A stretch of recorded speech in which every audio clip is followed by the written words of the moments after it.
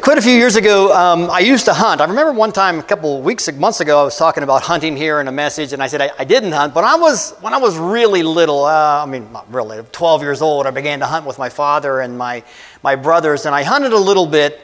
I wasn't good at it, and I wasn't interested in it that much. But one day, my father took me and my brothers out to the woods to go hunting, and my father, and posted himself and my two brothers along the tree line, and he told me to follow the tree line on the side, go back about 200 yards, turn, come in about 200 yards, turn once more and come towards them about 200 yards, and kind of chase any of the deer out in the woods, and he and my brothers were posted there, and they would try to get one. I guess he knew that the best chance of getting a deer was my brothers shooting one, not me. And so I took this task and I walked the tree line down about 200 yards, and I turned and I came in. And about that time where I was supposed to be turning again, I did kick out a deer. And I took a shot at it, missed it completely. The deer had absolutely every confidence that I would do that, I'm sure. It just kind of walked away. And I went looking for my arrow, and when I found my arrow, I looked up and I wasn't sure which direction I had come in. I wasn't paying that close attention to it, and now I didn't know which direction I was supposed to turn. So I turned one direction, I began to walk in that direction, and after a few minutes I just had this sinking feeling that I had picked the wrong direction. So I picked another direction, and I started to walk that direction for a while, and it didn't take long until I realized I'm lost. I have completely messed this up. And I began to kind of go more quickly in the wrong direction, pushing myself further and further away from my father and my two brothers.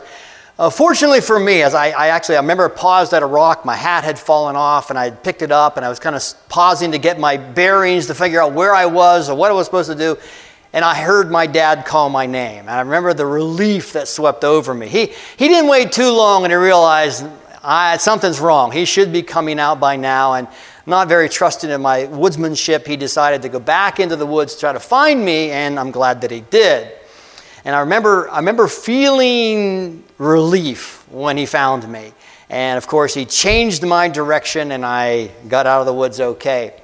You know, in today's gospel reading, we read that Jesus found Philip. Now, I'm sure when he found Philip didn't feel the relief that I felt when my dad found me. But I believe that Jesus changed the direction of Philip's life like my direction had been changed in the woods when Jesus finds us. And then he found Nathanael. We'll talk about that and the new directions they have, and perhaps the directions that we should have. But let's pause once more and go to the Lord in prayer.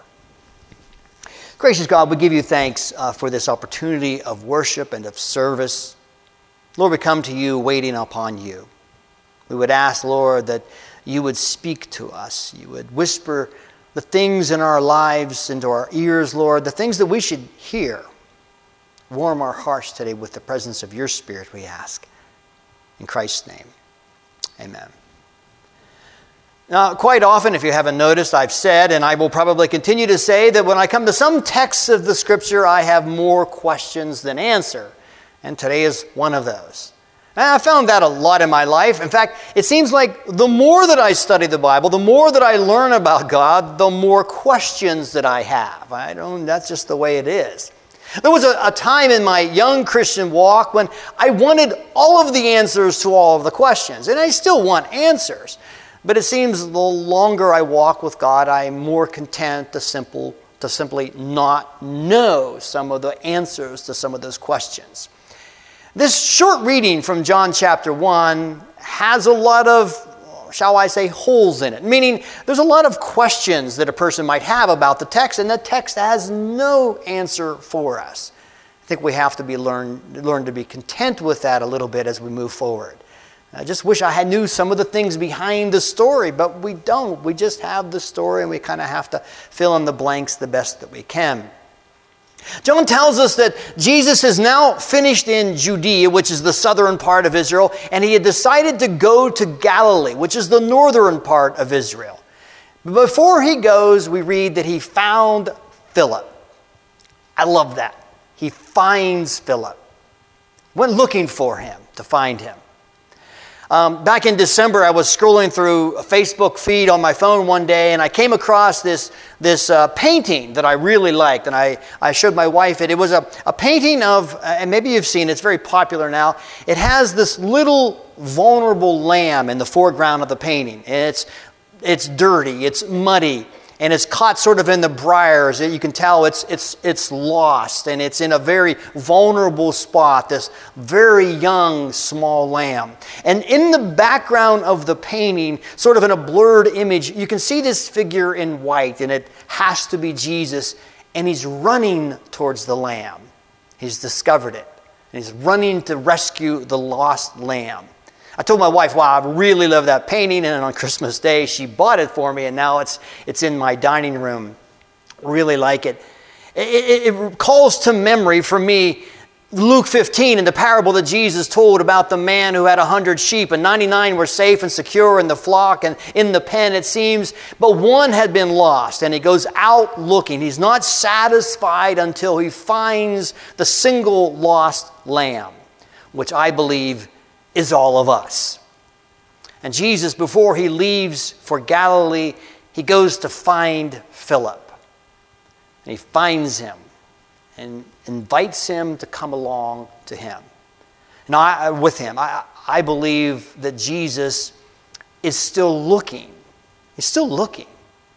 We read that in Ezekiel, the prophet tells us that God is not pleased with the death of the wicked. There's nothing about that God desires.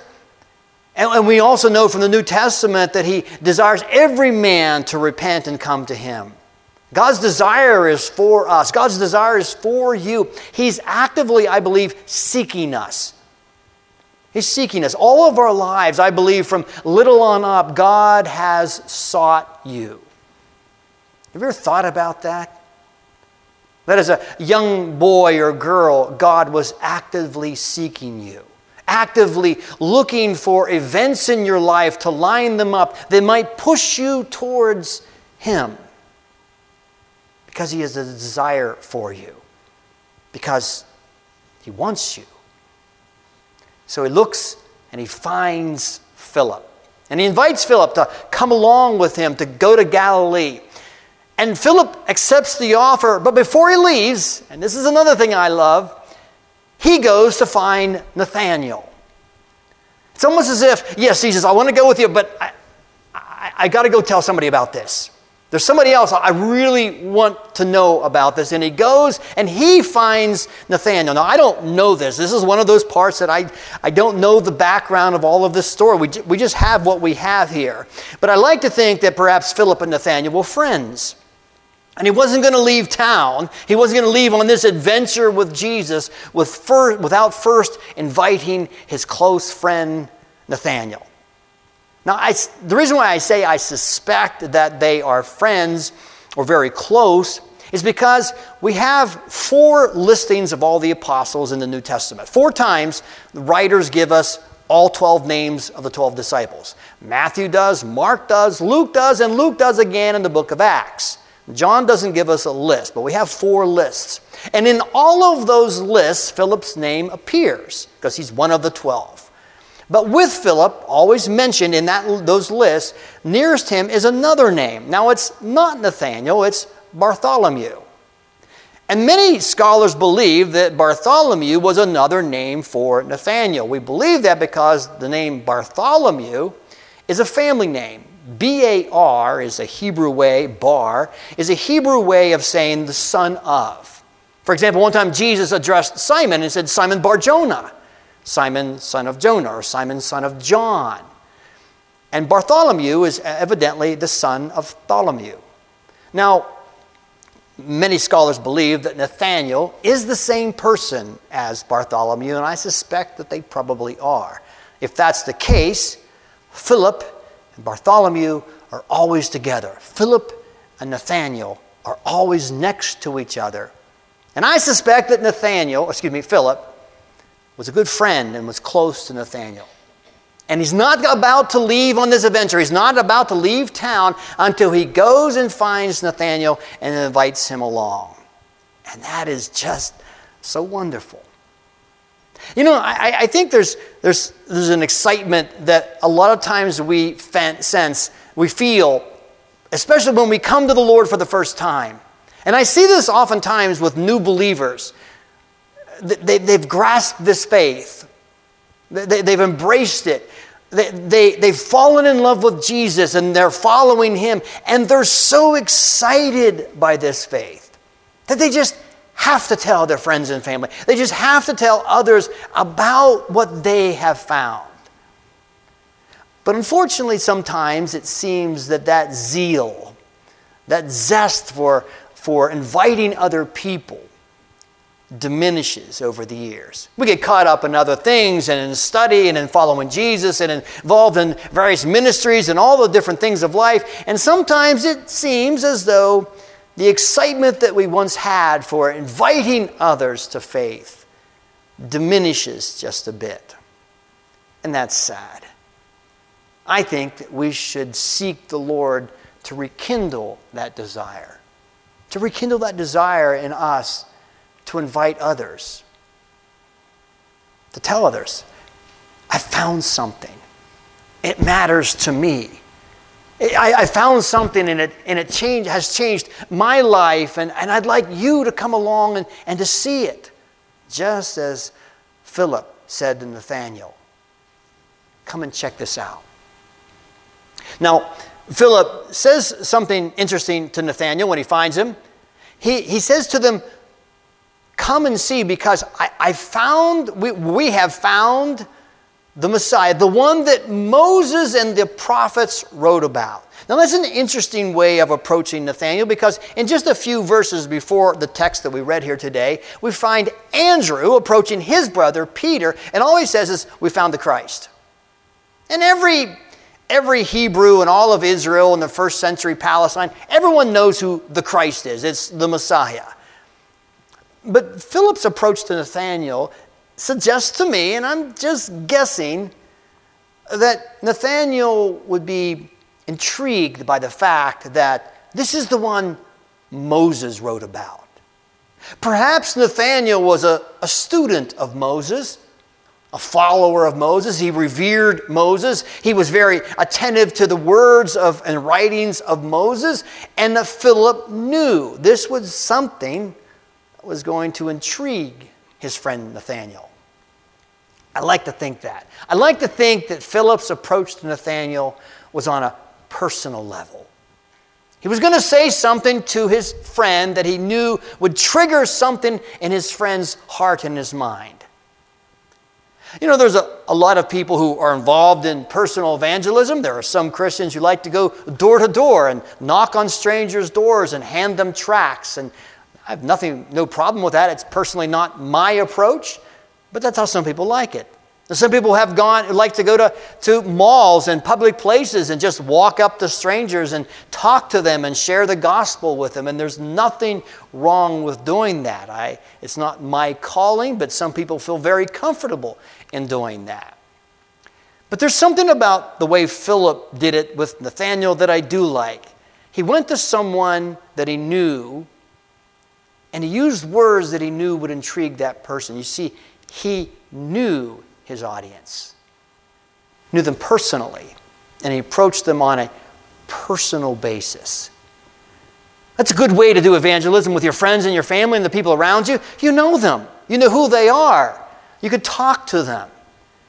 And I think it's personal evangelism, personal invitations that bring people in. Matter of fact, I recall a survey a number of years ago. I can't cite all the details of it, but I remember a survey that suggested that most people would go to church if they were invited by someone they knew. That most people who don't attend church admitted that if they were invited to a church service by a friend or a neighbor, that they would most likely attend. That's because of a personal relationship. Because you know that person and they know you, and they said, if someone I know invites me, I would most likely go.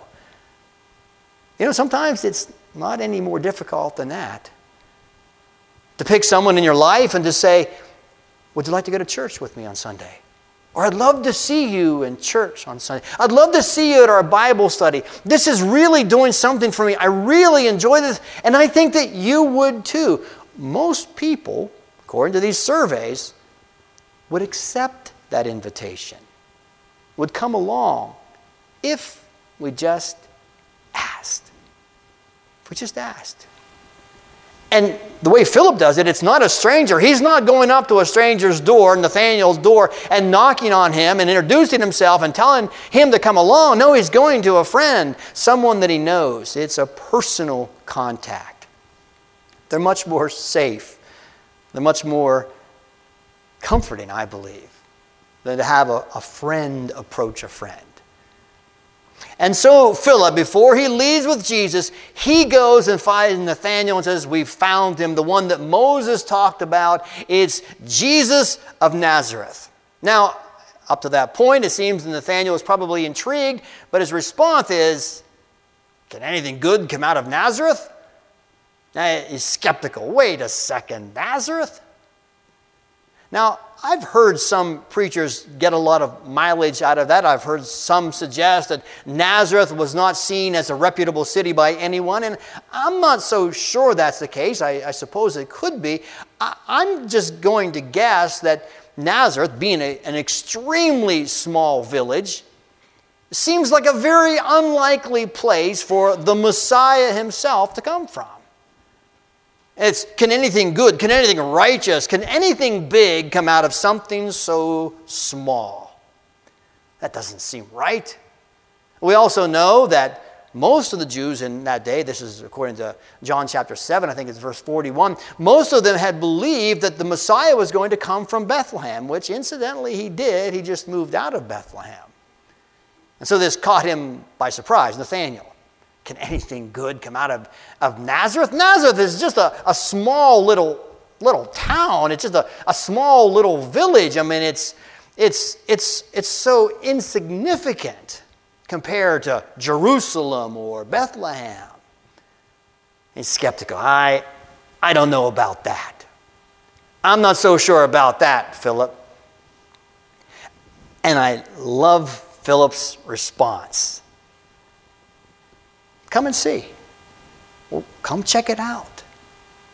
You know, I know a man who told me once that one of the reasons why he has trouble sharing his faith with other people is that I don't know how to answer their questions. I mean, what if they ask me deep theological questions, or what if they ask about questions about the Bible that I don't know? I mean, I don't know the Bible that well. I don't know what to say to them. And I think sometimes that keeps us from talking to other people. We don't know what to say if they have a tough question, if they ask a difficult one. Well, what am I going to say? I'll kind of shrink back from that and wish that I hadn't started this conversation because I don't know how to finish it. Well, then take Philip's advice. He doesn't attempt to tackle this one. Perhaps Philip doesn't even know the answer to this one. Maybe if Philip were honest, he'd say, boy, I don't know. You're right. You're right. Wasn't he supposed to come from Bethlehem? Nazareth? That doesn't make sense. Maybe he's thinking that. But if he is, he's not saying that. His response is, well, come check it out. That's a good response. That's a good response for you if you encounter someone and you're talking about your faith, you're talking about something that's really near and dear to you, and you get challenged in a way and you don't know what to say or how to respond. A good one is, well, why don't you just come check it out yourself? Many years ago when I began going to the county jail to lead Bible studies, I learned early on not to pretend with these men. Most of them can smell a phony a mile away. That's just the way they are. They're street guys. They know a phony. Most of them have been and are phonies. And they know it. And so I learned not to buffalo them, not to kind of make things up on the fly, because they'll just sniff that out. And so the best response often is, that's a good question. I don't know the answer to that. Let me get back to you. Let me check on that. Let me ask someone else. We'll talk about that later. You see, sometimes just being honest about our inability to answer questions is the best way. Not sometimes, it's always the best way. Just to be honest and say, I don't know the answer to that question. But let's go find out. Let's check this out. Well, why don't you come anyways? That's what Philip does. He just goes right over that hurdle. Nathanael objects. It can't be Nazareth. That can't be it. Philip, I don't know. Maybe not. Come check it out. Come find out. And Nathanael, in spite of his skepticism, maybe he's just got an open mind, in spite of the way he thinks here, he and Philip go to see Jesus. And as they're coming to Jesus, as Jesus sees him, and it seems to me in my mind's eye, as they're drawing near, Jesus says something rather peculiar to Nathanael. He said, here's an Israelite indeed. There's no deceit in him. There's no hypocrisy in this man. It seems to stop Nathanael in his tracks. Here's an Israelite indeed. That's an interesting statement. An Israelite indeed. Not an Israelite in family history. Not an Israelite by genetics. One indeed. You know, in John chapter 8, Jesus was talking to the Pharisees at one point, and he says, yeah, I know you're sons of Abraham. I know you're genetically linked to Abraham, our father. But, he said, you're sons of your father, the devil. And the reason why is because you don't believe. He said, Abraham believed, but you don't. You're not sons of his. Later, Paul would just kind of open this wide open in Galatians chapter 3, and I think it's around verse 7, in which he tells us that only those who believe are true sons of Abraham. Let that sink in for a minute. According to Paul, according to Jesus, I believe that only those who believe in God, who have put their faith and trust in him, are sons and daughters of Abraham. In other words, God is not excited about genealogy. God is not excited about who your father was and who his father was and who his father was. God is excited about those who trust, who put their faith in him. And those who do, according to the New Testament scriptures, are sons and daughters of Abraham. And I suspect that as Nathanael was drawing near to Jesus, there's an Israelite indeed. There's a real son of Abraham. And Nathanael stops in his tracks, it seems, and said, how do you know me? There's just something about that question that he asked back to Jesus that makes me suspect that Jesus, with his words, somehow affected him. There was something that just resonated with inside of him, and he knew that Jesus was recognizing that he was a man of faith. So much so that he said, wait a second, how do you know me? We've just encountered one another. And Jesus' response is, before Philip called you, before he even came to you, I saw you sitting beneath that fig tree. Now, again, this is one of those sayings, passages, verses from this passage that we know nothing about. Whatever that meant, it impacted Nathanael greatly. Because he said, you are the Son of God. You're the King of Israel. I'm guessing, and this is just a guess, I'm guessing that probably when Philip had approached Nathanael was sitting under a fig tree, and he was far removed from where Jesus was, and he knew that Jesus would have no way of knowing about the fig tree, about this meeting.